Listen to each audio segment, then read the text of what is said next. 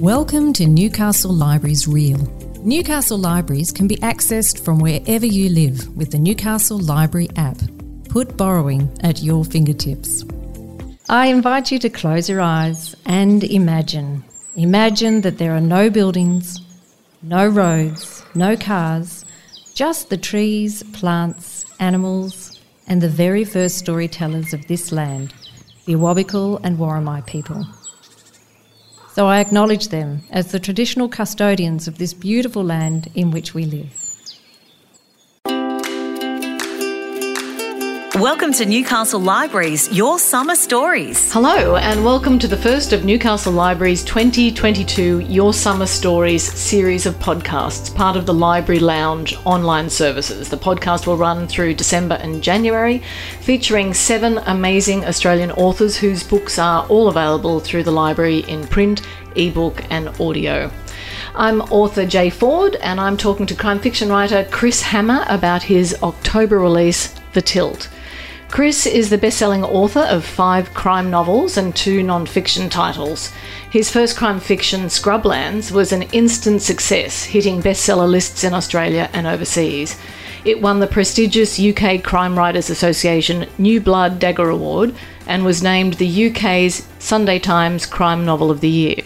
Scrublands and his 4th novel, Treasure and Dirt, topped the list of the most borrowed library books in 2021. Before writing fiction, he was a journalist for more than 30 years, working as a foreign correspondent for Dateline on SBS TV and a political reporter and editor for The Bulletin, The Age and the Sydney Morning Herald. He has a degree in journalism from Charles Sturt University and a master's degree in international relations. Welcome, Chris. Hi there, Jay. So The Tilt has been described by reviewers as a stunning, multi-layered novel, mesmerising and skillfully plotted, and a heady brew of murder, rural history, old family secrets and modern-day terrorism. For me, it has all the hallmarks of a Chris Hammer novel: a complex story, gripping plot, a determined cop and another atmospheric setting, this time on the Murray River near the town of Echuca.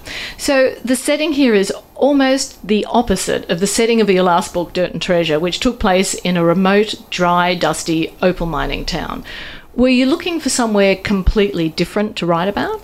No, I don't think I was. I do like the regional settings. It seems to work. It works for the logic of a crime story. My books typically have more than one plot line, but if it's a small town, everyone knows everyone else, everyone knows everyone else's business, so that people know each other and perhaps are conspiring together. That's a natural conclusion of having a small number of people in a small area. But it's much more than that. The setting influences everything else in the book, from the characters to the language itself, to the way people behave, the way they speak, and the way I think about them. So you're right that the setting is very different than in Treasure and Dirt, but I don't think it was really a deliberate decision. So The Tilt refers to a real geological fault in the Riverina that changed the course of the Murray and created the Barmah Forest. It plays such a large part in the telling of the story of life inside and outside the forest and the secrets that it keeps hidden, and in some cases hidden for so long. Was the story shaped by the environment, or the environment fitted nicely into a story you already had in mind? The setting definitely helped shape the story, but it's fiction, so if there's something that doesn't quite fit, then I can just make it fit. I'm not compelled to be accurate in the way I was when I was a journalist. For example, this book is set in the Barmah Forest. It's the world's largest river red gum forest, sitting on the Murray, as you said, just above Echuca. So it's a real location.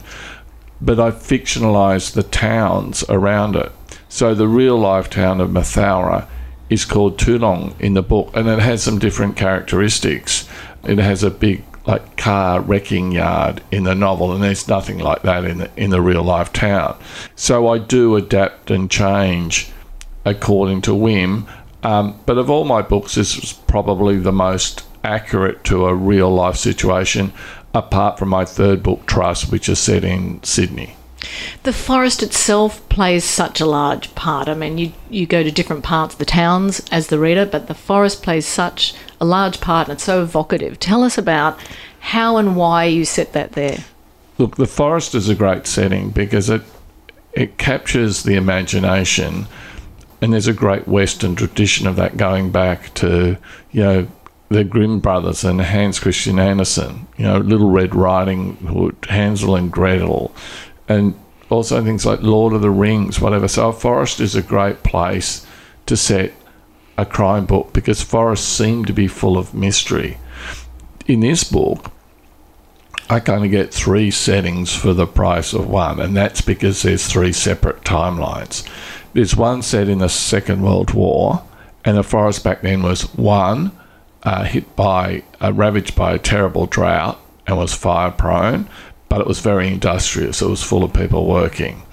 There's a 1970s version of the forest, and it's more of a forest in equilibrium, but because the story there is from a teenage girl, she's seeing it in a different way, and it's where she escapes from the supervision of her parents, and where the teenagers hang out and go skinny dipping and, underage drink, etc. And then the contemporary story, the forest is a national park, but it's also flooded, which is part of the natural cycle of the forest. And right now, as we speak, it is absolutely flooded because of the floods that have been sweeping sort of southeastern Australia. And each of those forests then have a very different characteristic.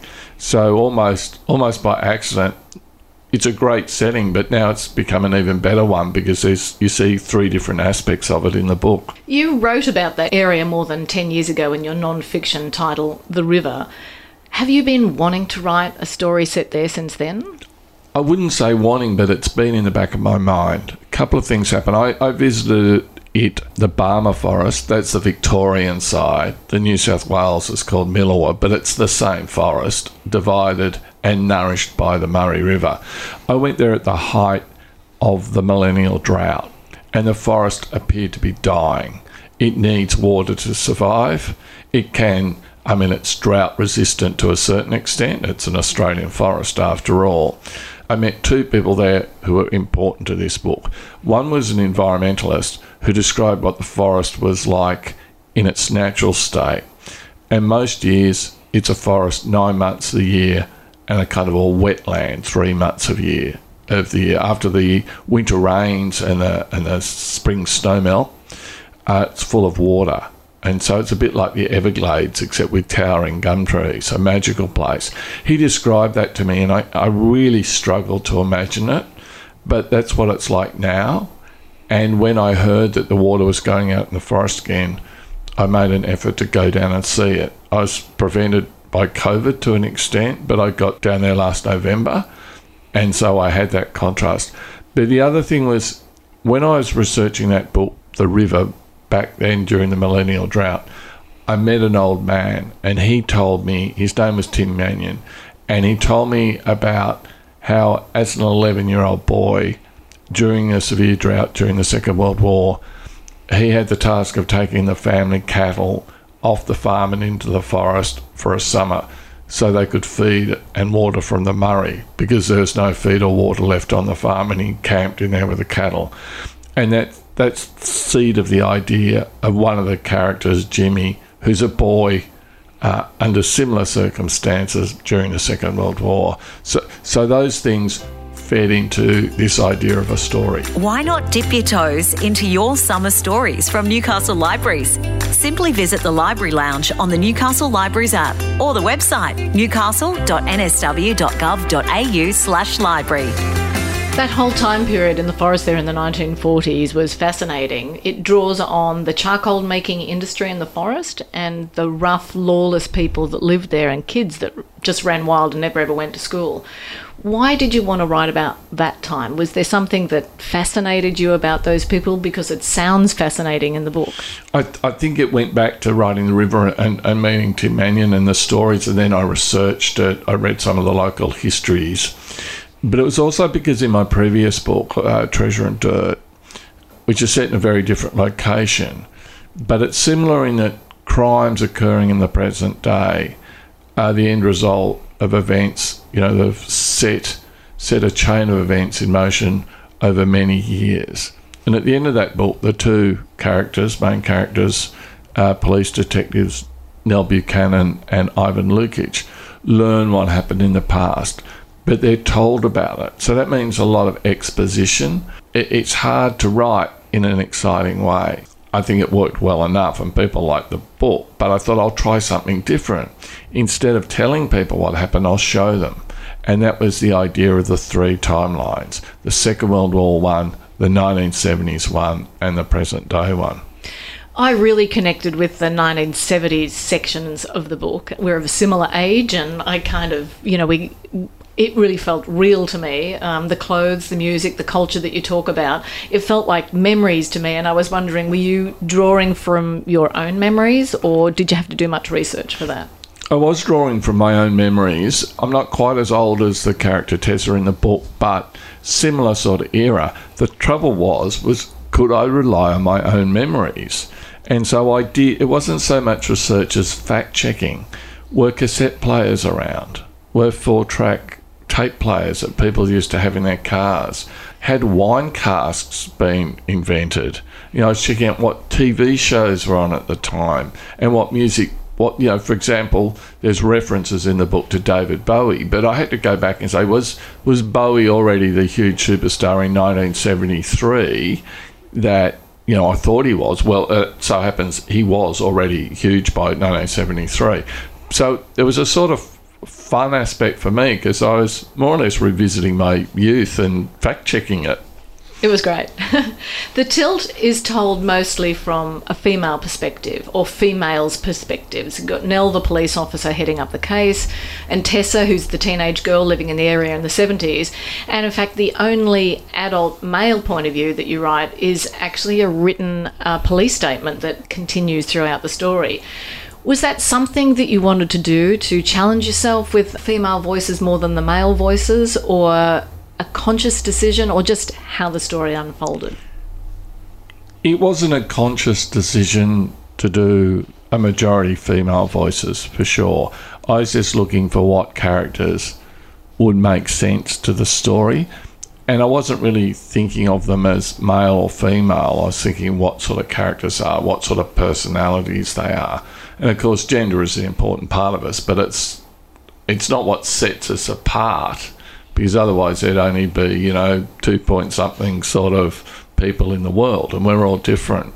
But I was setting myself a challenge, I think, instead of doing what I'd done in Treasure and Dirt, which is have Ivan and Nell, the detectives, find out in the present day what had happened in the past. And that worked well in Treasure and Dirt, and that book was received very well. So there wasn't like a fault in doing it like that. But I definitely wanted to try something new, and I think that's important for a writer. You don't want to change so radically that you betray the confidence of your readers, but you don't want to write the same book twice. You want to keep trying new things and expanding your skills. So, for example, my first book, Scrublands, was just all from the perspective of one person, Martin Scarsden. This is 3 people and in 3 different timelines. I actually thought as I was reading the book that the story plays out quite differently to your others because you're focusing on that female point of view. There's no male sizing up, there's less simmering aggression, there's more mystery instead of confrontation. Were you trying for a different feel to that book, conscious of creating more mystery instead of that crime that sits on the surface of the story all the time? No, not as a conscious decision. And I can look at my book. So my third book, Trust, it's set in Sydney, in a city. That's more of a male book. There's more violence and action in it. It's a little bit more of a thriller than a mystery detective, only slightly. It's interesting when you get the feedback from readers how different readers prefer different books. That there's not one of my books that's an out-and-out favourite. People have different books as their favourite. Scrublands is popular. This book, The Till, a lot of people like it, most of all. So that's good. They're saying it's maybe the best one. I will take that. I can't tell myself I'm too close to it. Create your own summer stories with Newcastle Libraries through our incredible collections, e-learning resources and summer programs. Find out more at the Newcastle Libraries app or website. So, like your other crime novels, like the Chris Hammer trademark, there are several stories interspersed and overlaid over each other, and the reader never knows which one of those stories is going to explain what happened. There's the 3 time periods, and you've got several bodies and several crimes, and there are some surprise twists at the end, as usual. And when I was reading it, I kept imagining you at your desk with a huge whiteboard with lines and arrows all over the place. And but I think that you don't write like that, do you? Yeah, I think more like looking in a bowl of spaghetti and trying to unravel it. No, I write organically. I start with ideas, seeds of ideas, and then I formulate the plot as I'm writing. I'm always trying to think ahead. It's just that keeps evolving while I continue to write. The storylines are all really clear, but complex and overlaying. How difficult was it for you to keep track of those threads? Look, quite difficult and quite a difficult task to keep the different plot lines and the different timelines clear and all of them moving along, and so none of the characters drag or none of the stories drag on the others. And so events and revelations in one timeline inform how the reader is reading the other timelines. So there was a lot of backwards and forwards, a lot of finessing, a lot of polishing, just to try and make it as seamless as possible. Kind of fun, very challenging, very rewarding to get it, in a shape where it's working well.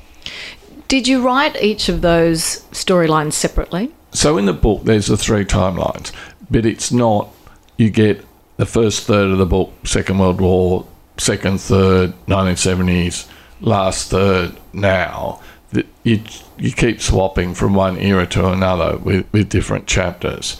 That's how I wrote the first draft, but at some point I took each story aside and made sure that it was consistent within itself, that the voice was consistent, the tense, the flow of the story worked as a standalone story, and then I put them back together, and then I had to finesse them so the pacing between the different sections was working well. So it was quite a lot of work backwards and forwards. Yeah.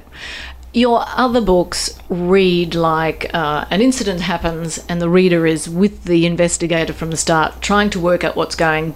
Bits and pieces are unfolding, new dramatic things happen, pieces of information. The reader feels as though they're learning what's going on at the same time as the investigator. This story felt like there was a story or stories being told and we had to work our way through it.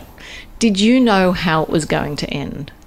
No, I don't. I had an idea of each of my stories, each of my books.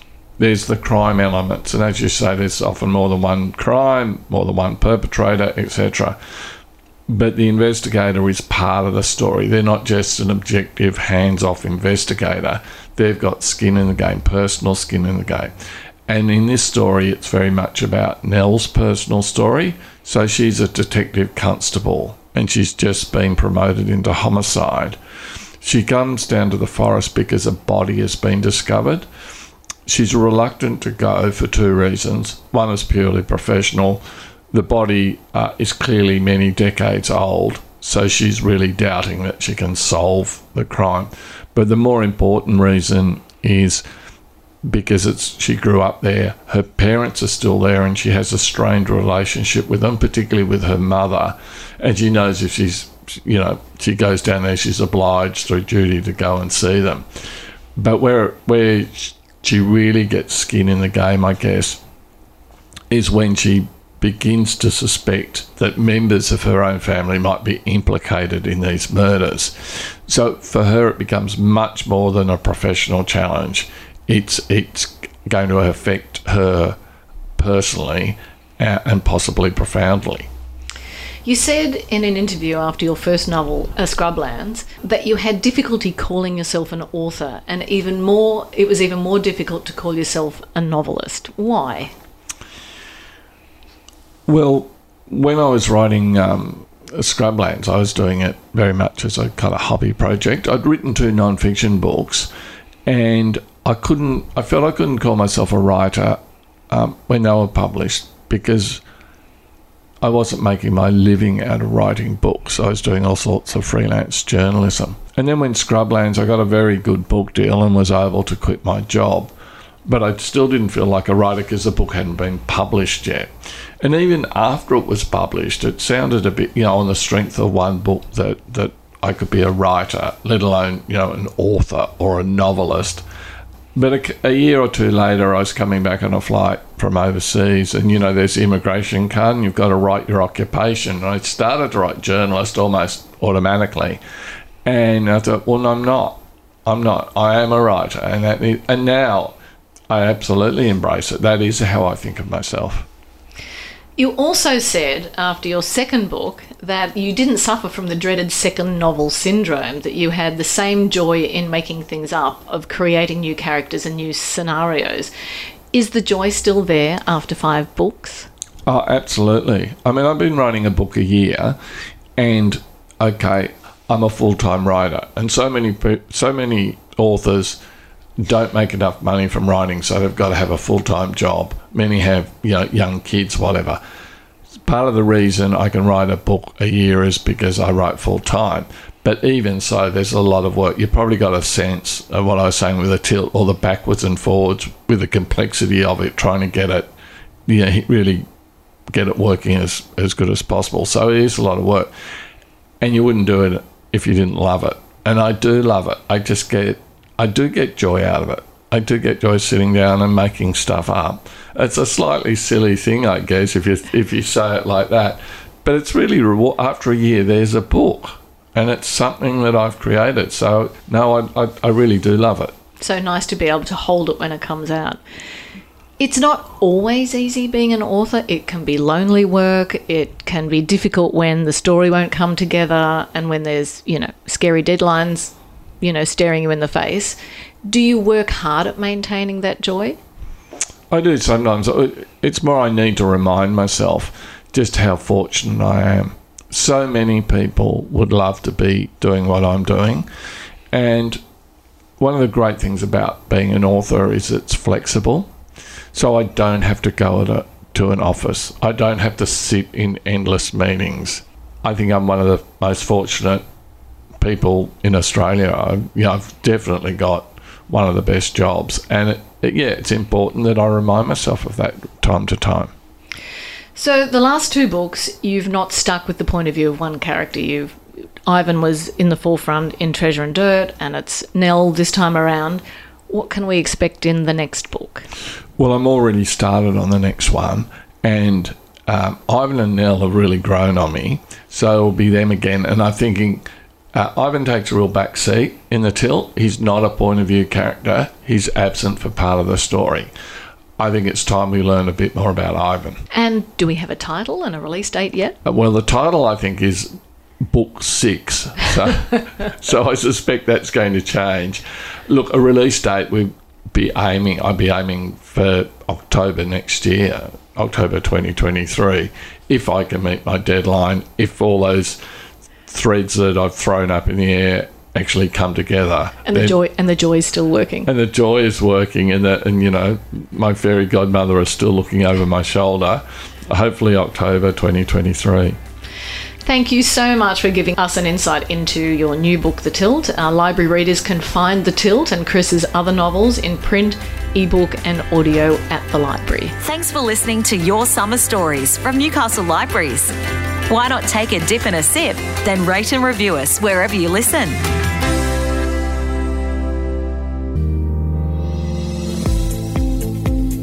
This has been a Newcastle Libraries Real production.